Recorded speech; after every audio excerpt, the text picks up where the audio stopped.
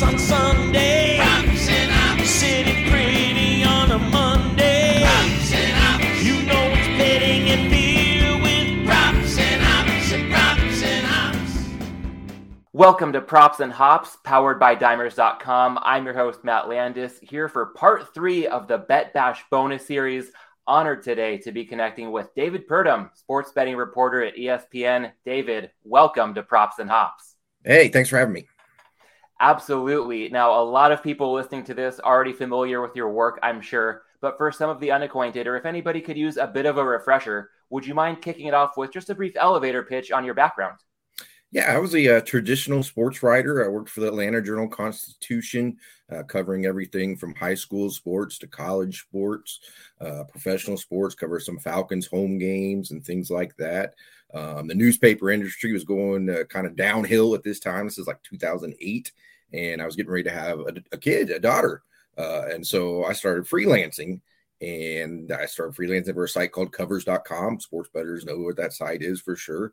And just kind of found that I was really interested in the characters and the stories that came out of the sports betting world. I always bet. I'm a small bettor, never claimed to be an expert by any means. But it just was really interesting to hear some of the tales. So that's when I kind of gravitated towards more writing about sports betting. And, 10 years later, whatever you're up, 13 years, 14 years later, here I am with ESPN. I'm in my going in my 8th year at ESPN writing about sports betting.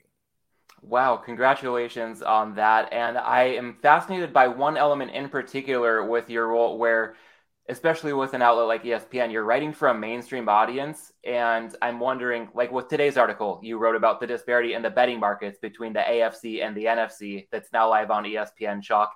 How do you go about making sure that you're providing valuable information to people looking at this from a betting point of view, but also keeping it understandable for that kind of mainstream audience that might not be hardcore bettors coming to ESPN? Huge challenge, and not something that I've conquered for sure. My editors will always tell me, hey, you got to explain it more simplicity and just to have it more for a broader audience that he can understand it. In terms of writing for information, for value, for bettors, I don't think I really provide any, to be honest, other than entertainment. My attempts when I write stories are not to tell you who to bet on or pick out a winner or any of that. Like I said, I'm just a writer. I'm not a very good sports bettor. When I bet like $22 to win 20. I do it for completely fun. So I just like the stories that come out of and the news that come out of the betting industry is kind of my approach. Would you say there are any topics that might surprise you when it comes to what you can see on the back end, how much traction some topics get, or perhaps conversely, how little traction other things might get, despite how exciting they might seem as you're putting them together? Yeah, sometimes I'll be surprised on just how many people are interested in something as simple as the odds to win the NFL MVP. It's crazy that, people just want to see who's the favorite, who's next, where their quarterback or favorite player is listed. And it could be something as simplistic as that.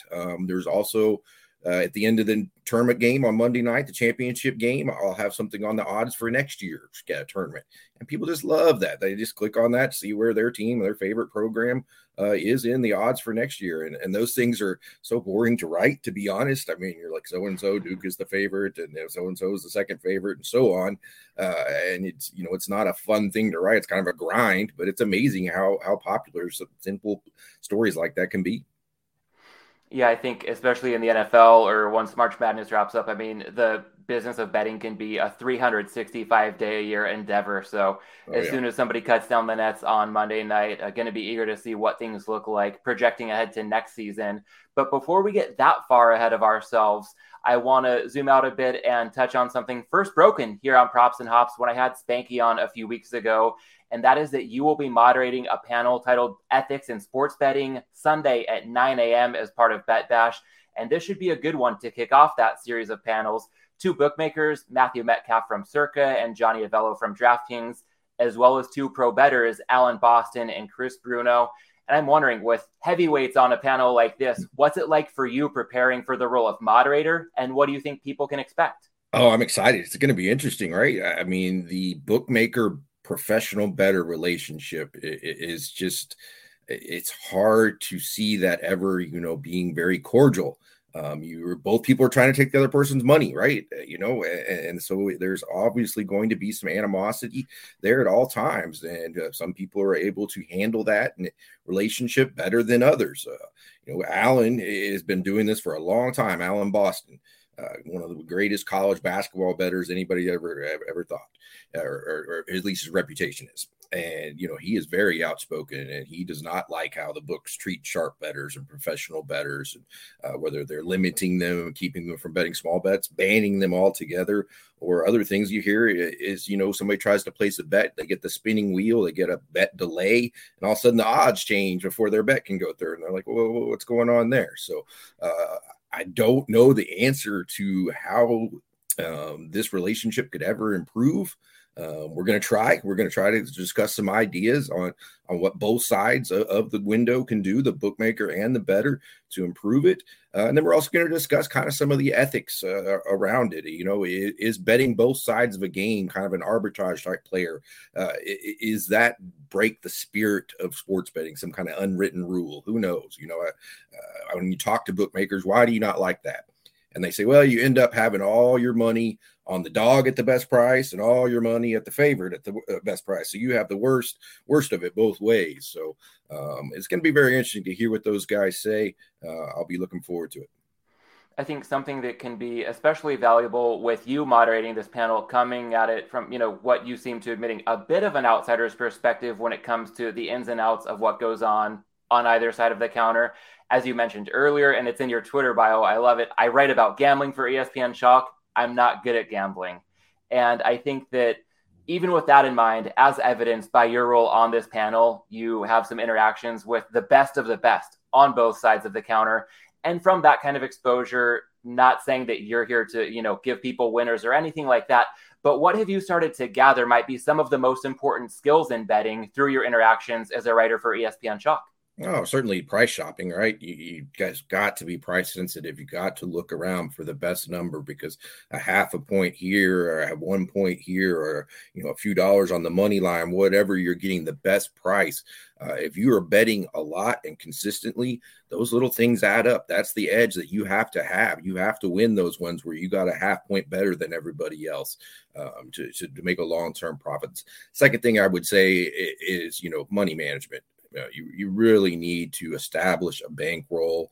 A lot of people use the Kelly criteria as 2 to 5% of your bankroll to place per wager. That sounds so little when you only have, maybe $500 as a bankroll. Maybe you're only betting $10. And I just think that is so important, especially for new bettors, right? A lot of college kids start playing. They think that they're never going to lose that much. And all of a sudden they get way behind. They can't pay their bills and things spiral out of control. So I just would really encourage people to, I always say, people say, oh, bet the max, right? No, bet the minimum, whatever the smallest amount they'll let you bet, do that, have fun with it. And that reminds me of something we'll touch on a bit later. One of the lessons I've kept in mind over the years from the late, great David Malinsky. He talked about the first time I met him, if people reduce their wager size, they'd probably be amazed at how much they will still feel the sweat if people are doing just for the, the emotional ride, but without putting yourself in a position where paying bills or fulfilling other obligations could be an issue. You can still get a lot out of it mentally without risking more than you should. So I think even a lot of pro bettors who may be hearing this would totally agree with that sentiment. So I like that advice. And I'd also love to get a piece of advice for you, if I may, when it comes to aspiring content creators in the betting space. I feel like when I grew up, being an anchor on SportsCenter was like the ultimate dream job. And now I think a lot of people might look to what you're doing who are more betting inclined. And as that line between, the leagues and betting starts to blur a little bit, it seems like you're in a sweet spot, as a lot of people would probably perceive the current situation. So what would you say some aspiring content creators in the betting space can do to best position themselves? Differentiate yourself for sure. If you need to be passionate about the angles that you take to your content, and that's for all writing, right? That's not just the betting space, but you need to be differentiate yourself, and you need to be passionate about what you're betting. So when you go into it, you need to decide, okay, am I going to be an analyst here? Am I going to analyze, provide analysis? betting stuff, or am I going to be a reporter and just say, okay, this is what's going on at the sports book. This is what's going on at the state legislature that's going to legalize sports betting and things like that. I think you should define your role, make sure you differentiate yourself with your content and your stories and how you present them. And those are the two things that I really make sure you're passionate, I guess, is the other thing. If you're not super passionate about the subject you're writing, it's going to show, right? In your writing, I'm going to be able to read it. I'm going to say this guy was bored. And sometimes I'm bored when I'm writing. I'm sure people see it. So those would be my 3 tips of advice. Would be differentiate yourself, kind of decide what you want to be in terms of analysis or a reporter, and then be passionate about your stories. I think that's a great segue as I think about somebody who differentiated himself, really declared his lane and pursued it with a passion across all walks of life, David Malinsky. And when I think of him, I also often think of you. I mean, it was probably one of the toughest moments of my life in April of 2018. I think it was the morning of April 16th, a Monday, letting people know that he had gone missing. And as tough as that was, one of the silver linings for me was that you reached out immediately, offering to help however possible. And I think more than you or myself being involved in that situation, that says so much about who Dave was. So I'd love it if you could elaborate a bit on your experience getting to know David Malinsky from your perspective over the years. Absolutely. Just a mentor of mine for sure. I first met him when I started working at covers.com. He was one of their experts guys, the guys that gave out picks and so forth. And, I would send out emails to get some insight from those guys to include in stories. And a lot of the guys would kind of blow me off, or their writing would come back and it'd be so sloppy and you couldn't, they just really wasn't very good. Dave would write these great, thorough emails, paragraphs and paragraphs, and he was so smart, so wise about it. So it was great. We always kept in touch. And then he went to work for a site, and it kind of put me in a tough spot that I couldn't really visit with him as much. And he never held that against me at all. Right. Whenever I reached out, he understood everything. And it was just, that's what Dave Malinsky reminds me.